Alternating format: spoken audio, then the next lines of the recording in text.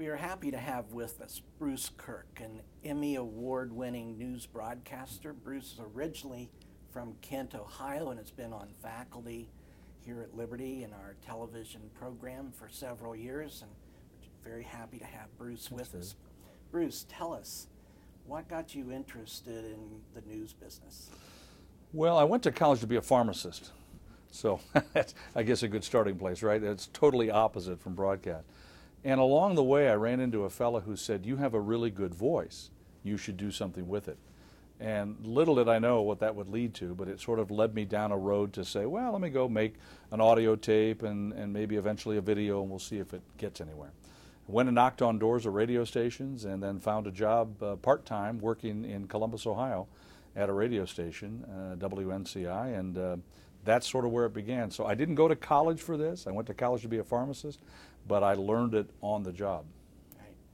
Yes, Bruce and I both grew up in the state of Ohio, and so know many of these things. Right. We have here 3 Emmys, and the first Emmy was awarded for a broadcast you did at Kent State. Would you tell us about this? Sure. I was a student at Kent State in the early 70s. The riots at Kent State occurred over the Vietnam War in 1970, May 4th. And 10 years later, by that time, I was in broadcasting, working in television in Columbus, Ohio. Had started in radio, as I mentioned. By that time, had gone into television. And we went back and did a documentary on Kent State to sort of look at what had happened. And, you know, a lot of those young folks who were involved in the National Guard were just like us. They were college students. But they happened to be in the National Guard, and they were drawn into the fray, if you will, because they were stationed at Kent State. And one little side that was interesting was one of my colleagues who I worked with on this is now a reporter for CBS News. His name is Bob Orr. Okay. You know, these television lights are a reminder about the importance of perspiration in the business. And I'd just like you to talk about the work ethic. How much is there a struggle between inspiration and perspiration? Well, you know, a lot of folks have seen movies like Anchorman, and you see some of these depictions of what it's like to have the pressure of something happening live and the lights and all the people in the studio. I often tell my students, Dr. Allison, I think that if you can get to a place where you understand that what you're asked to do is do something very natural in a very unnatural setting. That's the key, I think, to what makes successful television. You're going to be asked to do this with lights and cameras and people in the background watching you right now, and you've got to be able to get past that and communicate to that camera in a one-on-one way. And so I think that you sort of get to a place, a comfort zone, where you learn, you know, and not everybody does. I mean, let's be honest. People that are successful in broadcasting can do that. People that can't will never be successful in broadcasting because this doesn't go away. Over the years, you've worked with many very talented students. Do you have any students that have gone on to be successful in broadcasting? Yes. I'm really happy to say that a number of my students have done very well. I don't think that's because of me, but maybe they did it regardless. One young fella is working for the network NBC right now up in New York. He is a social media expert.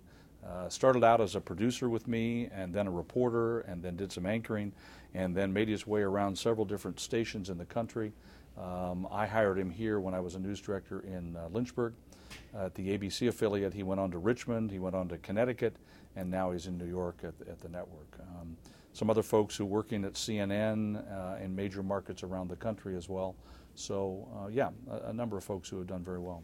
I think it's interesting that our graduates have gone in not only to work in some news positions like Fox News. We have one graduate covering the Supreme Court right now, but also some have gone in to work in missions and working for church media outlets, which is all very exciting.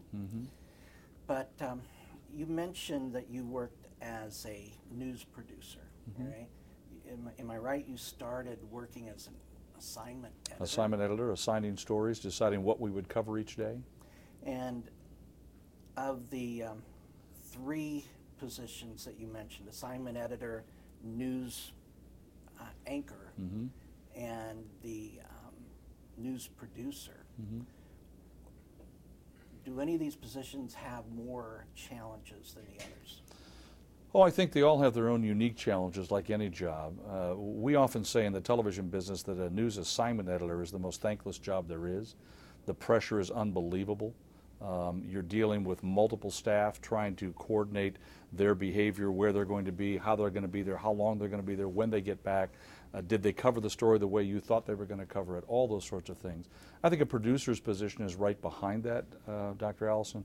A producer is a very powerful position, deciding what stories go on the air, on what newscast, at what length, are they live, are they tape, are they packages, what are we going to do?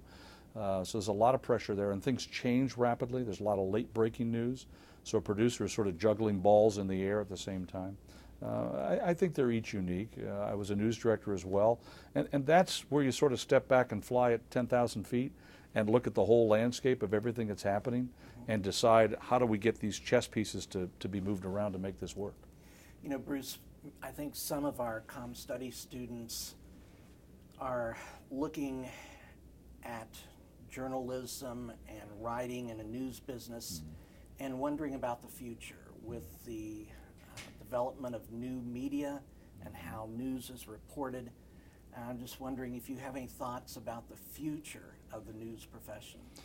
Well, it's changing rapidly, and honestly, I don't think we all know what's going to happen. I mean, how's it really going to change? I still think that good writing will survive no matter what. You know, people that want to be on TV often, they look at it as a visual medium, they see the cosmetics of it, they don't think about what's behind that. What's behind that is you've got to be a good writer, you got to be a good reporter, you have to be able to dig things out. You can't take no for an answer. Those skills, I think, will survive no matter what we are doing if you're in the media. To your point, though, about social media, we have a big push right now for something called citizen journalism, or we call it me journalism or you journalism. You'll see all the networks, all the local stations, newspapers, magazines, websites are all seeking information from their audience. They want the viewers to send them the material to help them cover the news, if you will. And therein comes what we call citizen journalism. I think there'll be more of that. I think more will be coming from the outside into our newsrooms that we don't generate, that comes from another source. The problem with that is the ethics of that. It's controlling the content. How do I know where that came from? How do I know you own the rights to that? There's lots of those legal issues that I think will come up. And then there's one more thing which is sort of evolving, and that is what we call sort of a customized news. If you look at television news, it's what we call appointment television, appointment viewing. You have to be there at 5 o'clock to watch the news. You have to be there at 11 o'clock to watch the news. Well, in today's world, people don't do that. People either record it, or they want to watch it later, or they don't want to watch it at all. And so there's been a sort of a push to customize, which is to say, okay, I want this story and these kind of stories and these kind of stories. Send those to my iPhone. Send those to my computer. That's what I want to watch. I don't want to sit and watch your 30-minute newscast because I don't have the time and the patience for that. So I think that's where some of the evolution's coming as well. Okay. Well, it's been our pleasure to have Bruce Kirk, Emmy Award-winning news producer, with us. And Bruce, thank you. Thanks, Dr. Allison. Appreciate it.